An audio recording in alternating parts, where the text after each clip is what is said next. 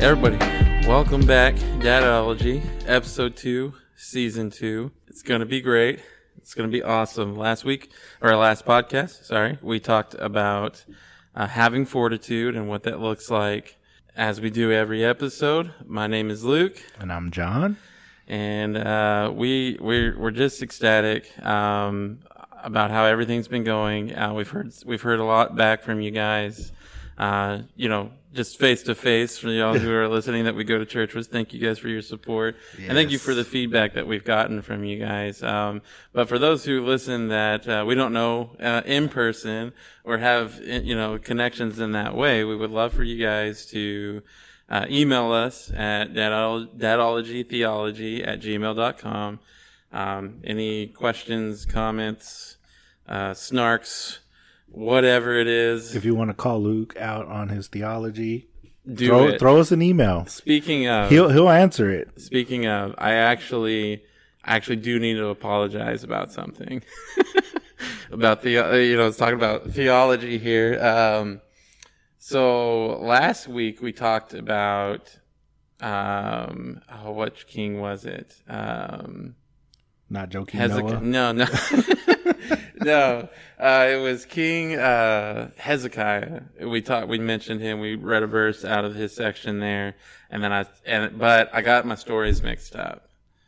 It wasn't King Hezekiah who had found the random scroll of the law in the temple and repented and did all of that stuff. That was actually Josiah. That was actually Josiah. Yeah, I actually know that one. When you said it, I was like, maybe he just said it. That's how he says it. No, I said it wrong, and I apologize. I got my stories mixed up. That was my bad on that one. I'm not perfect. See, I thought you were doing what I do, where you can't read the name, so you just say whatever name and you keep going. Right. Well, we're gonna have some of that in this one, but no, it was actually what made me realize it was when I was starting to work and study for this particular conversation that we're gonna have in this episode is. The King Jehoiakim, or as you say, Joachim Noah from the Bulls. That's right. If you're a sports fan, Yep. Especially Bulls fan. You would know right. that. I would hope you would know that if you're a Bulls fan. Fair, yes. But Josiah was his father, was the king before him, and so when I was. When I was reading this and I saw that and I was kind of studying a little bit of the lineage and then I saw that and I was like, oh man, I got to apologize for that. I got that wrong. I was like, that was wrong. So you guys can scratch that and understand that, we're not perfect. So you guys can all email him and let him know.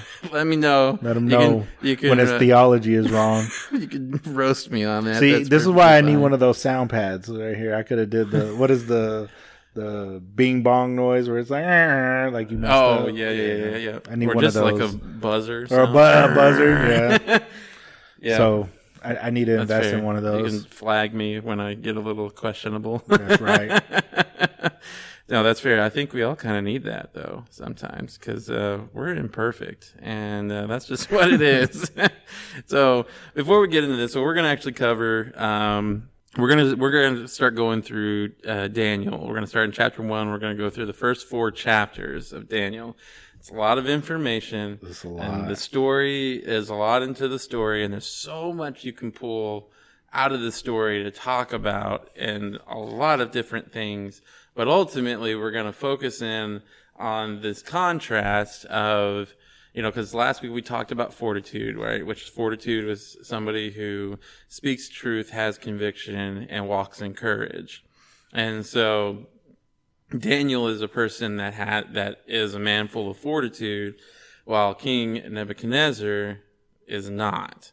He, at least not at the beginning, he wasn't. But towards the end, and in chapter 4, when it's close to the end of his reign, we see a totally different Nebuchadnezzar then than we do see at the beginning, which is one of those things talking about like mental health and how that looks and how God uses, mental health seasons or whatever you want to like call it, seasons where you go through where God allows you because of pride or, whatever it is. It could be a sin, things like that. Obviously there's grace, that's, which we're going to see in this story as we move through.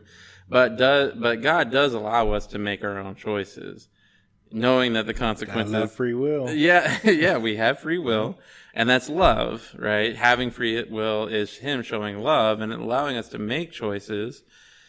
But on the other end of that, our choices can either end up good or it can end up very bad. Right. And Nebuchadnezzar made a lot of bad choices, and God gave him a lot of grace for a long time.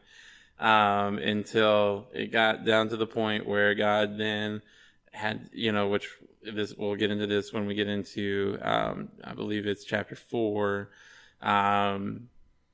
where God pretty much breaks him. And, for a solid, scripture actually says 7 periods of time. Most people believe that that's 7 years. Yeah, that was my question. Yeah. I was so like, it's how long is that? 7 days, 7 weeks, 7 months? Right. My assumption was years based on reading the Old Testament and how they kind of word things when they talk about years. So that was my assumption, but it doesn't. My version doesn't say so. Technically, because most of Daniel's written in Aramaic and not Hebrew. Hebrew probably, most likely, if this would have been written in Hebrew, it would have been a little bit more specific in years or like a time frame. But in Aramaic, the language just functioned differently. And so like when it comes to that, it does, so the translation of that is 7 periods of time, which in most translations, when you go from King James, from New King James, like if they're actual translations, and I'm not talking about, the Message, which is just more what I'm looking for? Not commentary, but it's not an actual translation. It's just basically somebody took like a translation and put it into their own words. Like Cliff Notes. Yeah, Cliff Notes, yeah, Spark Notes. In a way, yeah. So, I mean, but... High school flashbacks. Yes. But the Message is not. There's a couple out, which I'm not saying those are bad, necessarily, but if you're going to study the Word of God, like use an actual translation, but it is one of those things. But in the translations, it says it's 7 periods of time, which once we get to chapter 4 and you kind of read on how he looks towards the end of that 7 years and that description that it has in chapter 4, I think it is years just because of the fact that he looks like a beast of the field, right? He's got hair growing out from all over places. Yeah, his nails are crazy long, which, like I said... let's do an experiment, Luke. You cannot groom for 7 years, and if you look like that, we can confirm if we're still doing this in 7 years. I will confirm if it's 7 periods of 7 years. So first we'll do the experience 7 days, and if, obviously 7 days, that's a week. 7 months, I might be looking a little raggedy, but not that bad. Right.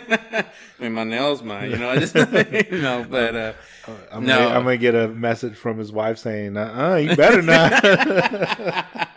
Absolutely. Yeah, she'd be like, no, this ain't happening. No. I think most people... I think most wives would be like, yeah, no. Yeah, that's not it. This is... Yeah, we're going to turn this into, instead of No Shave November, it's just going to No Shave 7 years. No shave, 7 periods. Yeah, there we go. Just 7 periods. Yeah, that could also be taken the wrong way as well on that. I was thinking high school classes. I went straight to menstrual cycle. Okay, I did. And so, yeah, well, I mean, 7 periods. Hey, man, if I don't cut my hair for 7 months, it's pretty long. I mean, yeah, that's fair. But on the other hand of that, too, you also got to think, like, he was literally like a beast in the field, right? And so, like, he was out in the fields. It says that his body was covered in the morning dew, right? Like, he was outside, dude. He was literally eating grass and things like that. I bet he smelled funky. something like, depending on the time of the year, I guess, right? So 7 years. I don't care what time of year it is. That don't smell good. I'm just saying, like after a while, in the spring, you might smell a little flowery or something like. No, okay. This wasn't a Bible podcast. I have a word for that. Yes, but I'm not gonna say it here.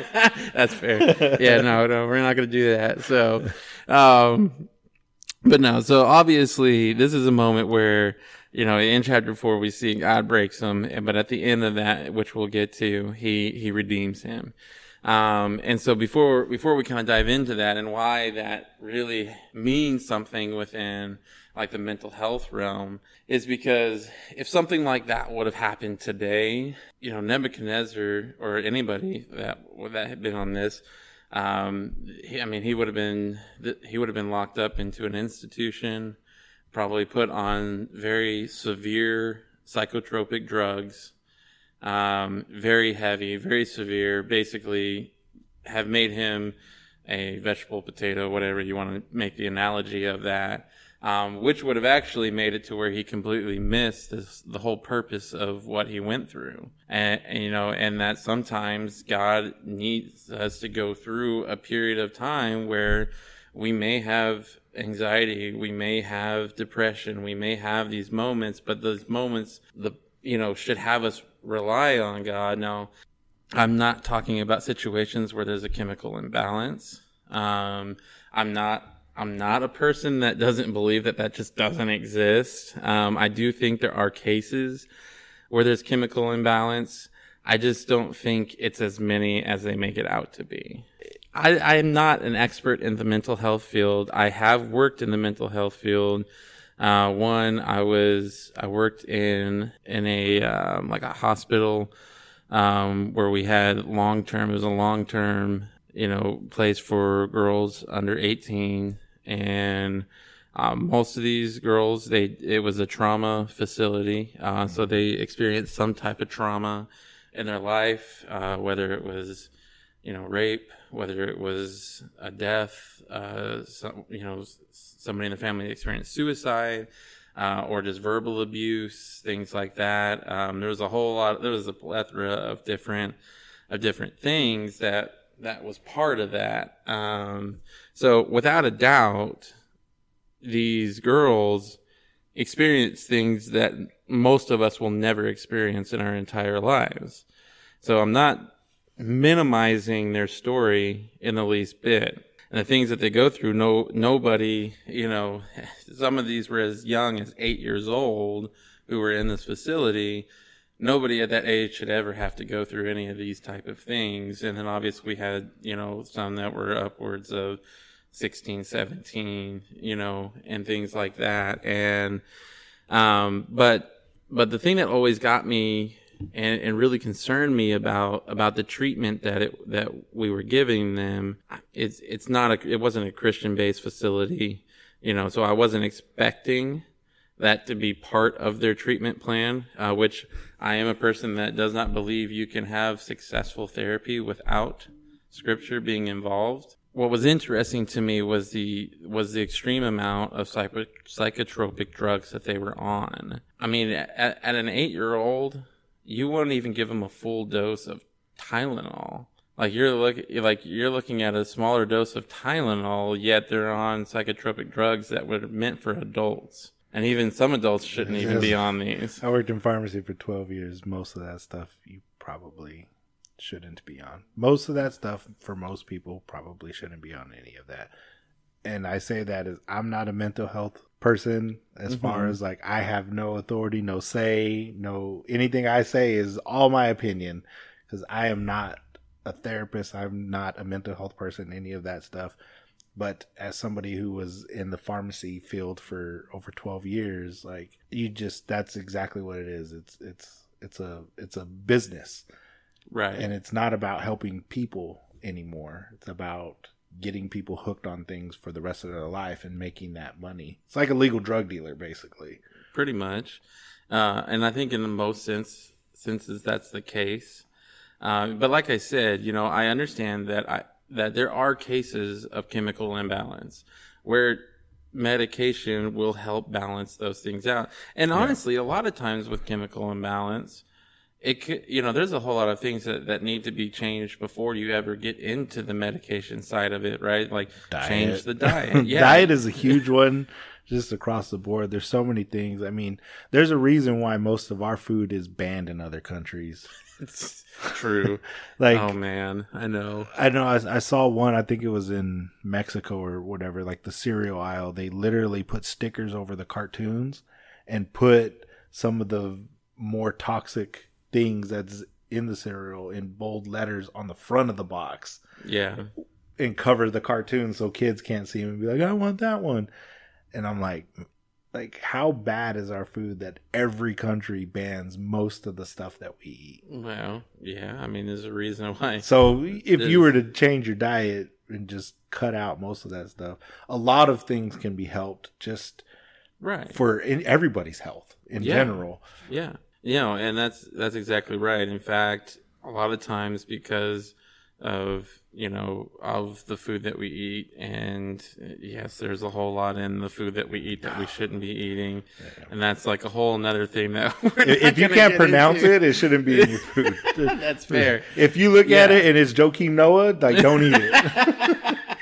That's fair, exactly. And I never even I grew up on fast food and cereal, so right. I mean, I never thought to look at ingredients. It was just like Lucky Charms or marshmallows. What are you talking about? Yeah. And then now I'm married and I'm trying to be a little bit healthier, and I started looking at these things. I'm like, yo, for real though, what is all this stuff? Most of the food has no food in it.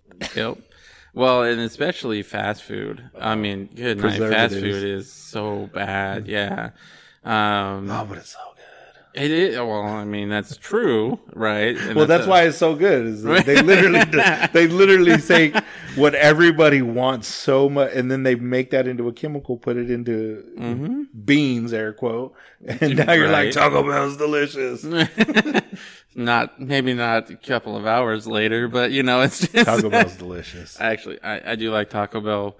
It is really, really bad for you, and the grade of meat that they use is not good. Not good. But as my daughter says, I don't want Taco Bell tacos. I want real tacos. I'm like, I will get you real tacos, but sometimes Daddy wants Taco Bell. Yeah, right. Sometimes. Yeah. But obviously, when it comes to things like that, diet change, I know this next one's more probably, we see this more in women than we do see men, at least from what we have, our medical right now, but hormones and just hormones is a big one. Yeah, hormones and the way that they're fluctuating and things like that. Like I said, we see this more in women than we do men. It's in men more than most people think it is. Right. It's just not talked about. Yeah. Well, and that's what I'm saying. In our current state of healthcare, for what we see, there's a lot. Yeah, we see it more in women with as far as hormone levels and stuff fluctuating, especially pregnancy and their menstrual periods and things like that. All of those type of things will change all of that. And and then there's other things sometimes it's just seasonal because during the winter time the sun's not out as much, and if you're kind of a person like me who works from home all the time, if I'm not getting out and getting in outdoors a little bit and getting in the sun, but in the wintertime I don't want to because I'm freezing cold, right? But then I can easily get depressed just because I'm not getting the things that I need from outdoors because I'm stuck inside all the time. It's been 7 periods since I've seen the sun. Yes, it's been 7 periods. Yes.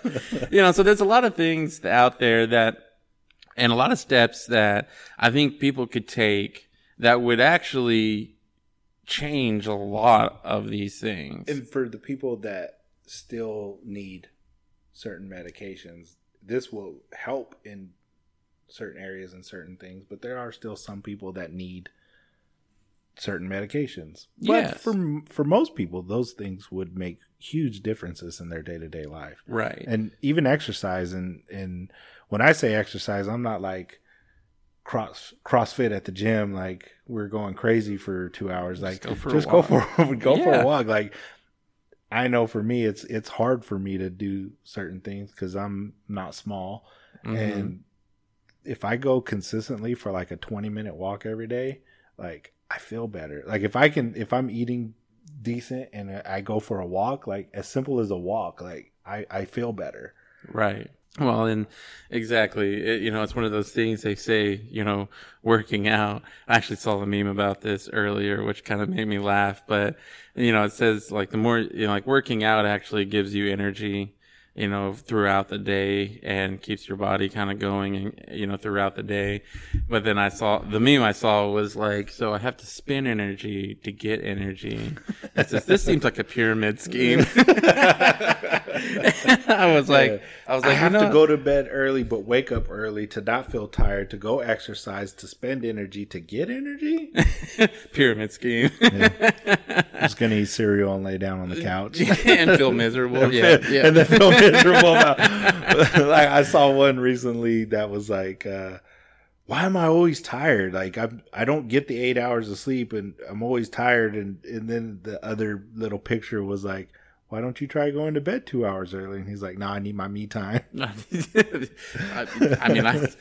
the reason why. I mean, most nights I stay up till about midnight, and that's just because, like, I work from, I work 8 to 4 o'clock, 4:30, whatever, it kind of fluctuates depending on how busy we are. But, so I'll work 8 to 4 most days, and, I get off of work. And, obviously, I work from home, so the kids are wanting dad, and my wife's wanting help. Well, the kids are wanting dad, and the wife is ready for dad to take the kids. And, and she goes in and I kind of help clean up around the house while she's cooking dinner, things like that. And so we're just doing family time. And then once they all go to bed, that's just kind of the time I get. And so from about 9:30, 10 o'clock to about midnight is that's when I write stuff for the podcast. That's when I write stuff for life group things, theology. I do the Bible study.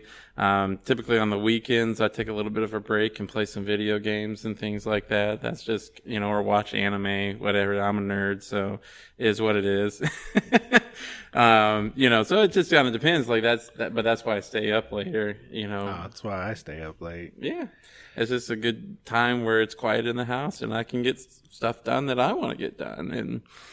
And so I write my blogs, and right now I'm watching Brooklyn Nine-Nine. There you go. Because I didn't get to finish it the last time I was watching it, so now I'm trying to finish it. There you go. So next thing you know, I fall into that death spiral where you're like, I've watched 14 episodes and I'm on season 2 in 2 days. I should probably go to bed.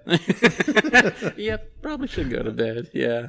But obviously there's a lot of things that we can do, kind of getting back into the mental health discussion. There's a lot of things that we can do, before we go to down the road of medication. There's, physically, eating healthy, getting sleep. There's, things that you can change during certain seasons to try to get out more and get some of the stuff. And that also might be dietary, getting some more vitamin D that you would normally get from the sun. If you're not out, then find foods that have high, a high amount of certain vitamins and things like that. But then obviously there's a whole spiritual aspect of just your overall character. So obviously, with what we talk about a lot in this is, we say this all the time, and this is preached a lot, especially like in my house and at the church and in life groups and things like that, that if I'm cranky and I'm crabby and I'm biting people's heads off, that's probably because I haven't been praying and I haven't been reading the Bible like I was supposed to.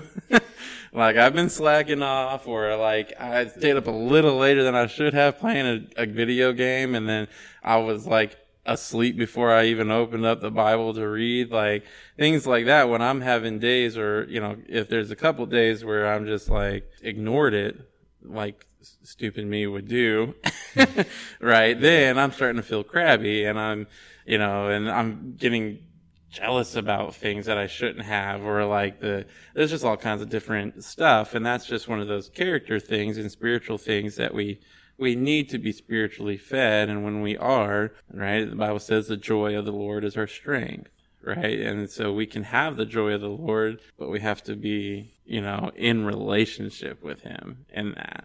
And for the new believers, that's a hard thing to do because, I mean, even for me, it's a total shift of what you've always done. Like, depending on how old you are when you were like, hey, I'm going to start doing this. If, let's say you're 30 years old. So if you spent 30 years in the world, it's not an easy thing to just be like, I'm going to do this now and like flip that switch and start doing it, because it's a hard transition. And if you're somebody who hasn't actually got there yet and you hear us and you're like, these guys are crazy. That was me. And sometimes still is. Sometimes I'm like, yo, you guys are crazy. But he looks at my notes and he's like, Luke sends me his notes for the podcast. I'm like, yeah, bro, I'm not talking about none of that. That's fair. But all that to say is, like, what he's saying is not wrong. Like, we do need to be reading our Bible and talking to God and giving things to him and actually trying to listen to what he's saying to us. Like, somebody actually recently told me, is like, well, I talk to him all the time, but I don't ever hear him back. And I'm like, that's because you're not listening. And that's like a hard thing to say, and I know the reason I know it's hard to say is because for me, it's like, I say that sometimes. I'm like, I'm listening as best as I can. What do you mean I'm not? And it's like, sometimes it's in the word. Sometimes there's a certain scripture that'll pop out to you. And it's like, that's him talking to you. But if you're not doing it, you never get that. Right. And so what he's saying it's true, but I know how hard it is for new believers and or believers or non-believers that might be listening to this thinking, what is this about? Right. Well, and ultimately, like, if you have been saved and born again, we all share a common thing, and that's the Holy Spirit. Whether I'm a person who's been studying scripture my whole life versus somebody who's just now starting to do it, we still all have that very common thing, which is the Holy Spirit. Guys I like watching on YouTube and podcasts and things like that, some of the older gentlemen, I love listening to them because they're so incredibly just brilliant guys. But it doesn't matter. Like, they'll still tell you, like, I know nothing. I don't know, like, I know some, but I really don't know nothing. But I'm like, they're blowing my mind. Like, I'm just like, good night. And I hear about guys who have preached word for word, verse by verse, every book of the Bible in their life. And I'm like, that's just absolutely insane to me, guys that do that. And I'm like, man, the amount of knowledge and the amount that they have is just mind blowing. But at the same time, they still are the guys that are like, yeah, I really don't know that much. Right. But that's imposter syndrome. Well, and it's just one of those things. I mean, the Bible makes it very clear, right, that, God's wisdom, he's an all knowing God. And so it's like, yeah, there's compared to that. Yeah. Yeah. Basically, if you choose this life, it's every single day. And till you die. Yeah, exactly. And when you don't, if you're paying attention, you'll notice that you might feel off. Basically. Yeah. I mean, and a lot of it just comes out in how you're reacting to people and situations. Yeah. Because I get real cold. Yeah. I get cold. I do as well. I get annoyed very easily. I do as well. As my daughter will say. Dad, are you okay? Yeah. Yes. No, and I do as well. That's kind of me, is like, I want to hermit up is what I want. I mean, naturally, I'm kind of an introvert guy. Like, I can do this podcast because I'm not actually talking to anybody in front of me, Yeah, if we were doing this and there was like 30 people sitting, like, let's see, how many people have listened to us? Like, let's say there's like 20 average listen. Like, if those 20 people were sitting in this room right now, I wouldn't be talking. Yeah, this conversation would flow way differently. Like, so I'm going to pass you the mic. What do you got to say? Right, exactly. So naturally I'm an introvert, and naturally I'm a guy that just would clam up and put in, when I get into those moments where spiritually I'm just empty and I need to fill back up. Yeah, my first thing to want to do is just to step back and clam up and not step out like I'm called to do. Obviously, so we have physical side, we have spiritual side of things. But then, like I said, there are cases where a chemical imbalance is an actual legitimate thing. Now, once again, I'm not a therapist. I'm not a psychiatrist. I don't have a doctorate degree. Like I said, I've worked, in inpatient facilities, and I've worked in offices, more on the administration side. And then I've also worked in homes as an assistant to our therapists with just behavioral therapy type stuff, just extra assistance in the home outside of the initial conversations and stuff, and their meetings that they have.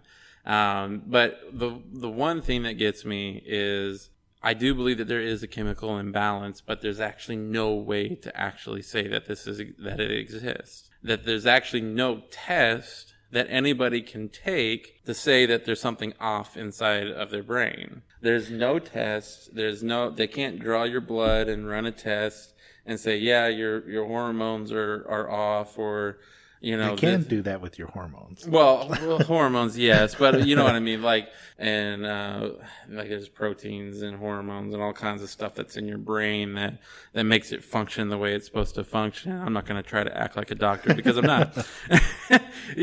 But there's all kinds of things up there that there's just no way there's no test out there to say that you actually have a chemical imbalance. All the test that exists is a conversation. That's all it is. Somebody asks you some questions. If you answer a certain way, then they say, yeah, you need this certain medication of this or this, or this or this. And it's just really frustrating when in the office that I worked at, and I'm not saying all offices are this way, but in the offices that I've worked at, about 85 to probably 95% of our clients were on some type of drug. Most of the time, it didn't really work. In fact, in most cases, it made it worse. And then they would move from one medication to another, and then to another, and then, and then next thing you know, you're very reliant, and it's almost an addiction, because without the medication, you're actually having to deal with the darkness that's inside of you. And so the medication is only numbing the things that need to actually just be dealt with, and so it just doesn't work. Now, correct me if I'm wrong, and if you want to send me an email and tell me I'm wrong, please. I'd rather you tell me I'm wrong, because like I said, I'm not an expert in this, but I don't really see any information or studies or research being done on creating a test that can actually take what's inside of you and show that you have a chemical imbalance. It's all based off of this conversation that you have with a certified person. I don't think they'll ever come up with a test.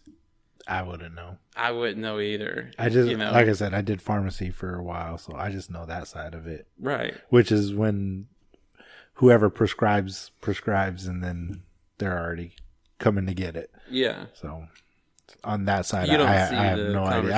I don't see the conversation sides or what conversation. I mean, I can assume, we get a lot of some of the conversations that happen just because, you're in there for 8 to 10 hours a day with a pharmacist, so they tell you, you learn things. Right. But I've never been on the other side of it, of why this person actually needs this or doesn't need this, or why this therapist decided to prescribe this medication and this one decides to. Usually when they prescribe a certain brand, it's because that drug rep went to that doctor's office and pushed their brand over another brand. Yeah. That's the side that I see. And they pay out more and things like that. I mean, it is what it is, and it's a business, and I get that. When I did the inpatient facility, that was a for-profit, and then I'm not going to even get into all of the things that they did just to make a profit. Just to make money. And, I was most of those, because I worked, a lot of my pharmacy was in hospital, and a lot of that is they have to prescribe certain things to a certain percentage to get funding. Right. So a lot of these people that are, let's say they're right on the balance of if they need it or don't need it, they'll automatically get it because that's how they get funding. Mm-hmm. From what I've seen in the billings of insurances and everything that I've had to do, again, I'm not an expert. I don't know that side of it. Right. That's just the insurance side that I've had to deal with. That's typically what it is. Right. Is for them to get certain amounts of funding for certain things, X amount of people or percentage of people that go in there have to be prescribed on certain things. Right. And it's one of those things that I don't want anybody listening to this to hear what I'm not saying out of this also, right? Like, once again, I'm not saying that a chemical imbalance doesn't exist. I'm not saying that that these drugs don't help. I'm not saying that therapy is useless. I'm not saying that, I'm not saying those things.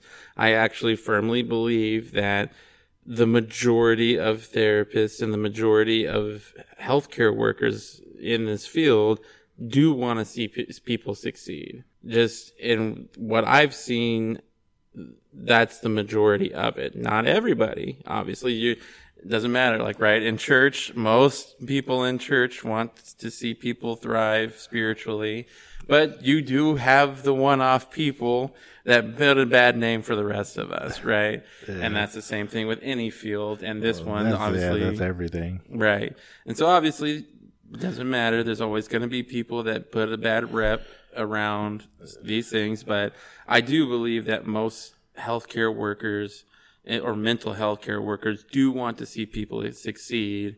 I just don't think you can truly succeed in curing and conquering mental health without the Word of God. But that's like you're yelling to a wall. Most of these people don't care about the Word of God. Right. When I say that not everybody's a Christian, so saying like, oh, absolutely, this person has mental health issues, you need Jesus, like, that's not going to do anything. No, and I get that. But I mean, regardless of whether, like, I'm not saying you're wrong, but what I'm saying is there's a way to, and I don't know it, but there's a way that needs to be approached to get to that point, because you can't just start at that point, because most people are going to immediately stop listening to you if that's where you start. Right. Well, you can definitely teach biblical concepts, biblical principles, and things like that, and you can help people in that way by teaching, like, okay, in the Bible, you may not come out and say, in the Bible, in this verse, it says this, and this is how you should react in this situation.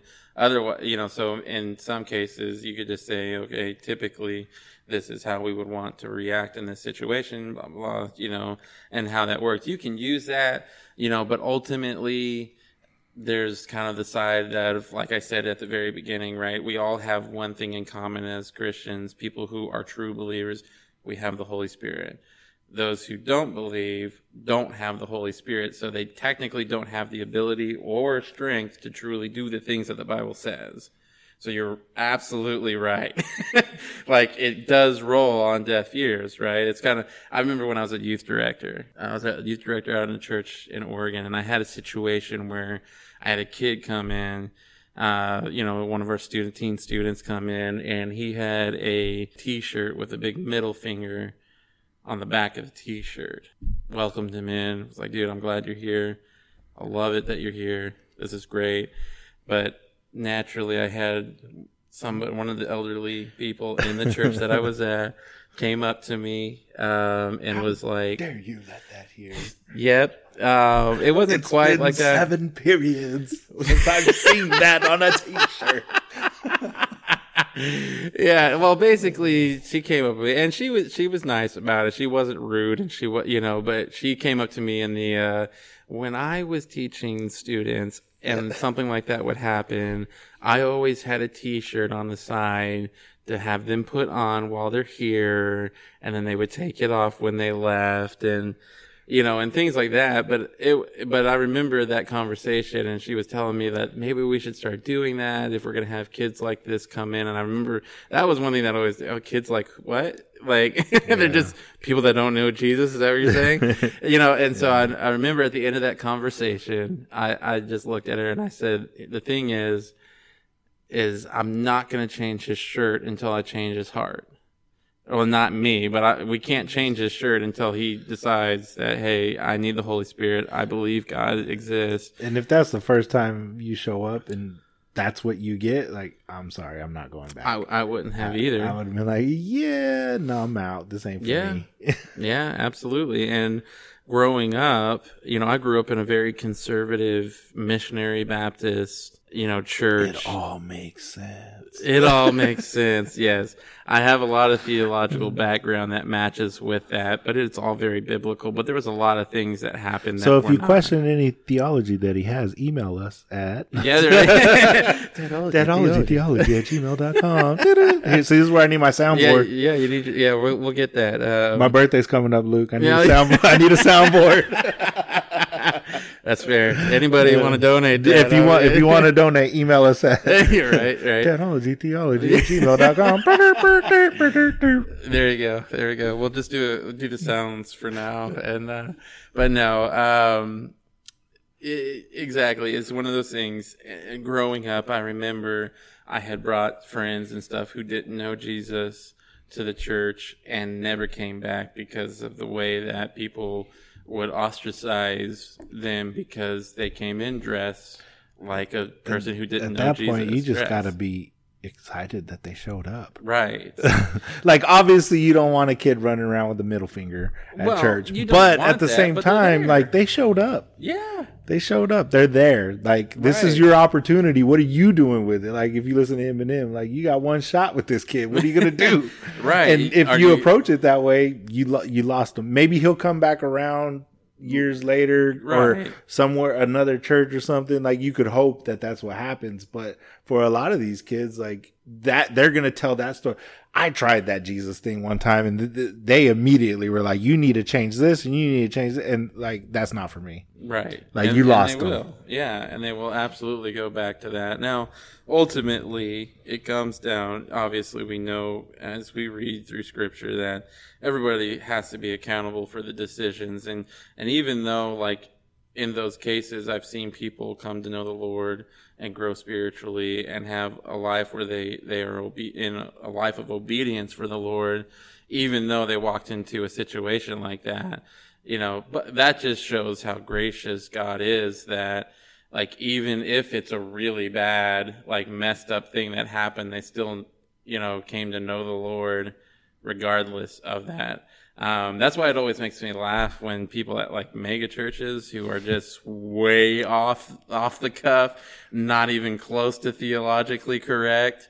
And they're like, yeah, we had 100 people get saved at this service where we had booty shaking the whole time and things like that. And, I'm not going to say his name. I don't think I really have to get into it without people knowing. You probably know who it is. If you don't, you can email us at. Yeah, right. Right. And so, but we're trying to get you guys to use this thing. Yes, that's why it's there. Exactly. But it's one of those things, like, God will take bad situations, bad theology, bad attitudes, and still turn it around for good. I mean, if you read the Bible, right. I say that every time. I need a button for that. Yeah. Read your Bible. Read your Bible.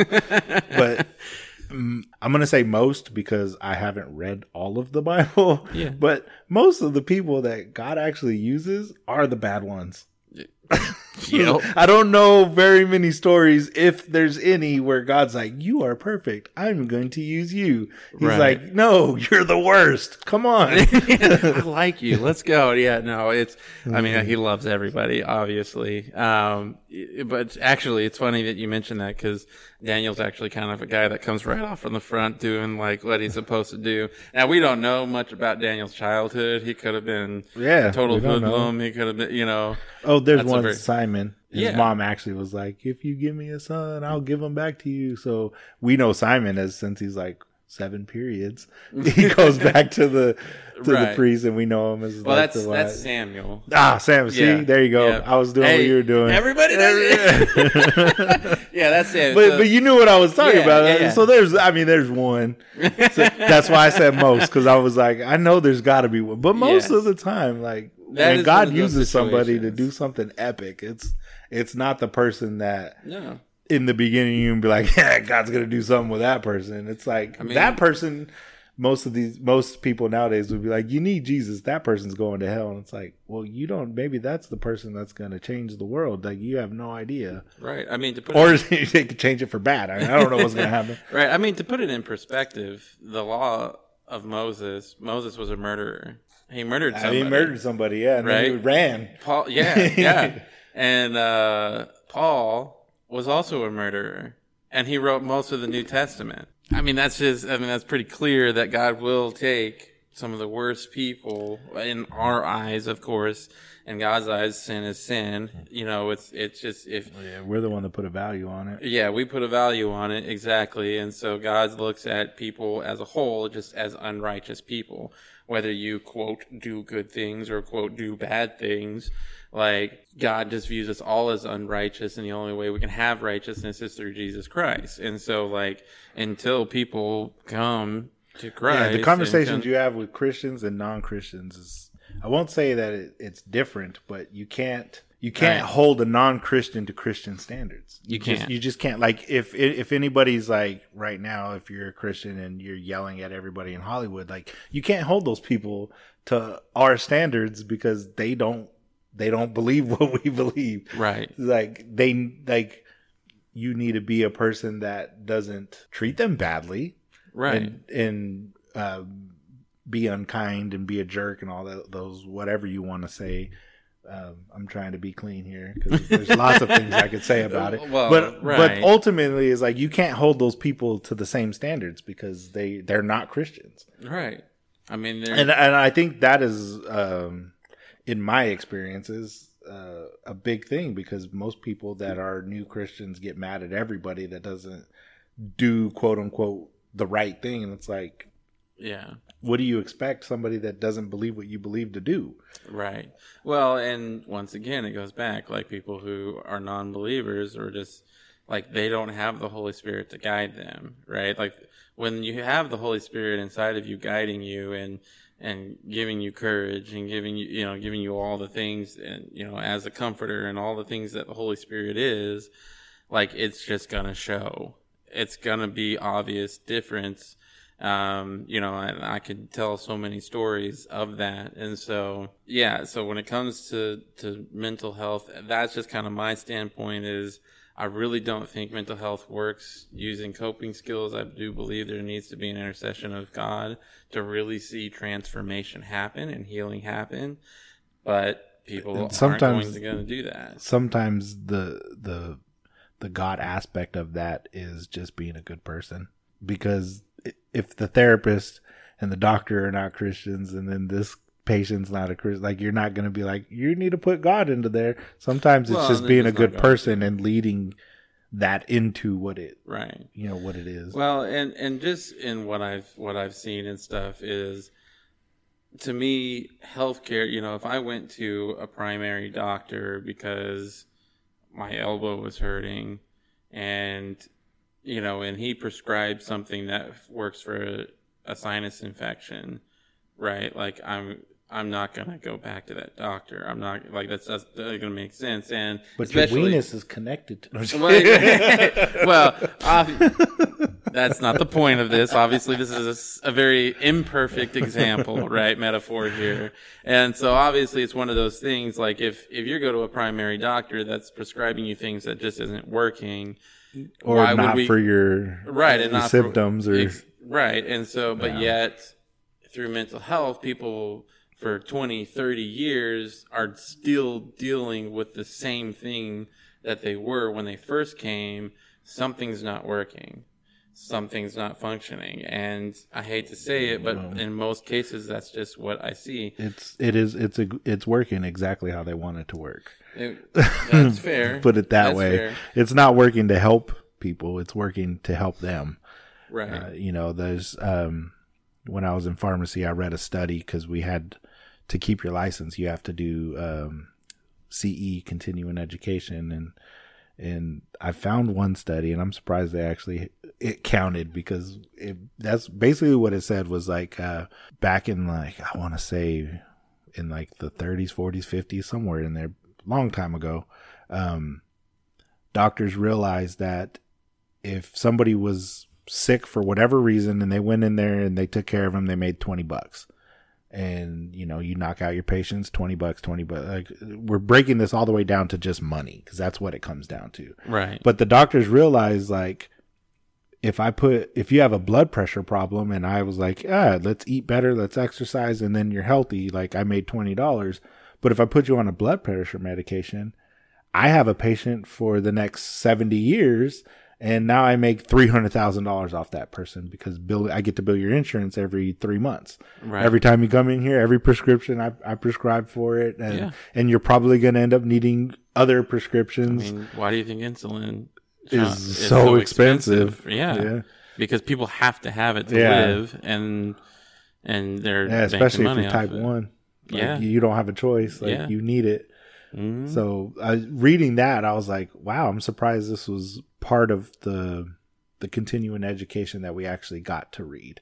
Because most of the time they don't put that out there at all. Yes, that's very true. But I mean, that's what it came down to, was like, I can make $20 off this person, or I can have a quote unquote customer for life, and I make $200,000-$300,000 off this one person. And then you do that through 100 patients over 70 years of seeing these patients. Right. Yeah. It's doing exactly what they wanted to do. There's a reason why it's a multi-billion-dollar industry. Yeah. Right. And they don't put those numbers out there like they do Tesla.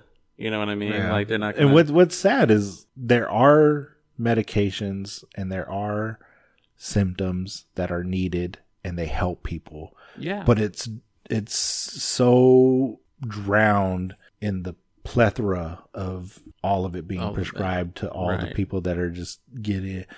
If you can't tell, I'm jaded. I did this for most of my career before I changed careers, and I saw a lot of things. You're not the only one that has said this, right? Yeah.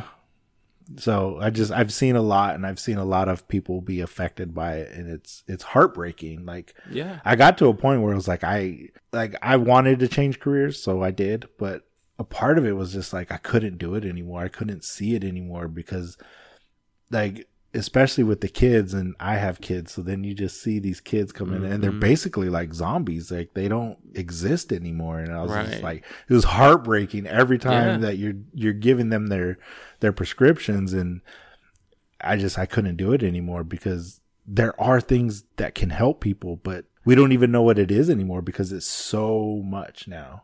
Right. And to kind of, like, before we start diving into Daniel chapter 1. Oh yeah, we're talking about Daniel. Yeah. We're getting there. It's been 7. I'm not. I'm me and my buddy. Shout out, Jonathan, California. Okay. If you're listening, we started the Dead Horse Productions because we will beat the dead horse with the same joke forever.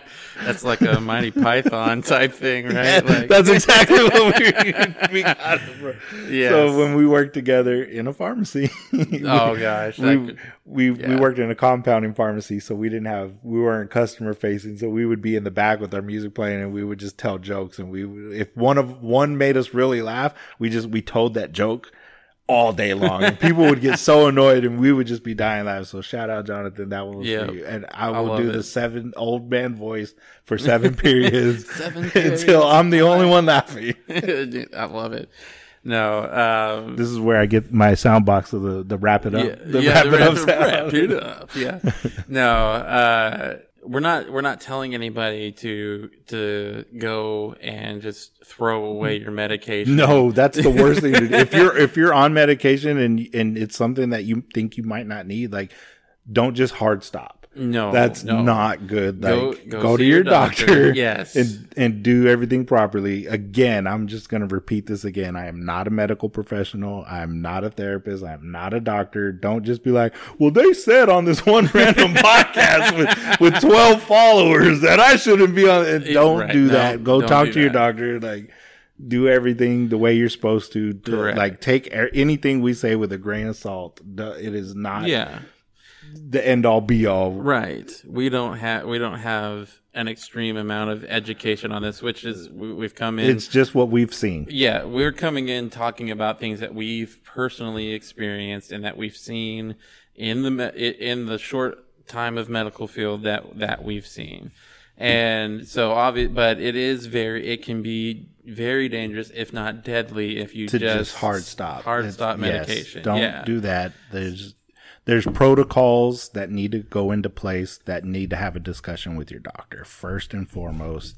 If you want to be off anything at that point, you need to talk to your doctor about that. Like, small text, big text, put it everywhere. So Daniel chapter 1. And here we are. Here we go. It's only been 40-something minutes. Let's see.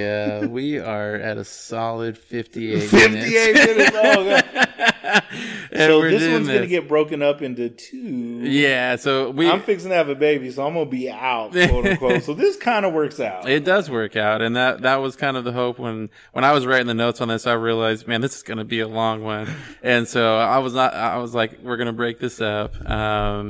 And so obviously just keep with us, kind of walk this journey with us as we start moving through this. We got some really cool things planned after this, to dive a little bit deeper into specific, mental health, things that men deal with. And so it's like a concert where you're waiting for the main artist to come on and they're purposely late for like an hour. And you're are you guys going to come out? You're right. It's like, all right, now we're going to Or the ones that tease an encore, but then don't do an encore. I've been to one of those. I've never been to one of those. I've been to one where everybody, I was like waiting for it, and then they just like turned on the lights and it was done. And I was like, what the heck? This is weird. So I've never had the no encore. But I have, I went to the Kanye West, Jay-Z Watch the Throne tour, and they didn't have openers. Okay. There was no music. It was literally just a stadium full of people talking. And they were like 2.5 hours late on purpose. Oh, God. And all of us, like I said, so there's no openers. They're late, and you just hear the crowd. And then all of a sudden, all the lights go off. It's black, and the first song starts playing randomly. There's no warning. It was an epic concert. If you like that, like even if you don't like the music, the light show was great. It was a great concert, but it was like 2 hours late. Oh, and man. There was no warning. Like you literally saw like lines of people going out to like go to the bathroom or go to the stands. And then it was just pitch black, and you just saw all the doors opening and closing and people running back to their seats. Right. So I had that. I had the before. You had the after. Yeah. No, that's, I can't, I've been to concerts where there's been like an outside concert that had like a weather delay, things like that.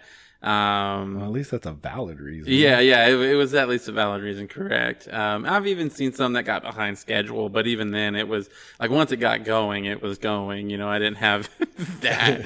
Gosh, I would have been like, never doing this again. I said that until the show started, then I was like, I will do this again. Yes, exactly. Which is why they do that, because they know they can. They know that they can. So, anyways, Daniel chapter 1. Of course. Ooh, I am so sorry, guys. We are going to have to make a pause right there. See, this episode ended up taking us a solid 2.5 hours to record. It was very long. It took a long time to edit, but because it was so long, we didn't want to drop a 2.5 hour episode on you guys all at once. We decided we're going to split it up into 3 different parts. So this first part is you guys have already listened to. We kind of gave the intro, the baseline into what we're going to talk about. And so for the next part, we're going to be covering Daniel chapters 1 and chapters 2. And then part 3, we're going to be covering Daniel chapter 3 and chapter 4. Some really good stuff, really good story between Daniel and Nebuchadnezzar, and Shadrach, Meshach, and Abednego, and Nebuchadnezzar, and just all that God does through all of those moments. And so thank you so much for listening, and thank you for continuing to listen. Be sure that wherever you're listening to, whether it's Spotify or Apple Music or Apple Podcasts, that you follow us on those so you get notifications when new episodes come out. But then also, or if you're listening to us over on YouTube, be sure to go ahead and just subscribe to us on YouTube. Once again, if you guys have any questions, comments, snarks, whatever it is, be sure to email us at dadologytheology@gmail.com. But before we go, I'm going to pray for you guys. And so, dear Lord, we just come before you today, just asking that you bless the men that listen to this podcast, men and women that listen to this podcast, that your word is spoken and that Jesus is the central focus, and that God, you are the central focus between for everything that we do. In your name we pray. Amen.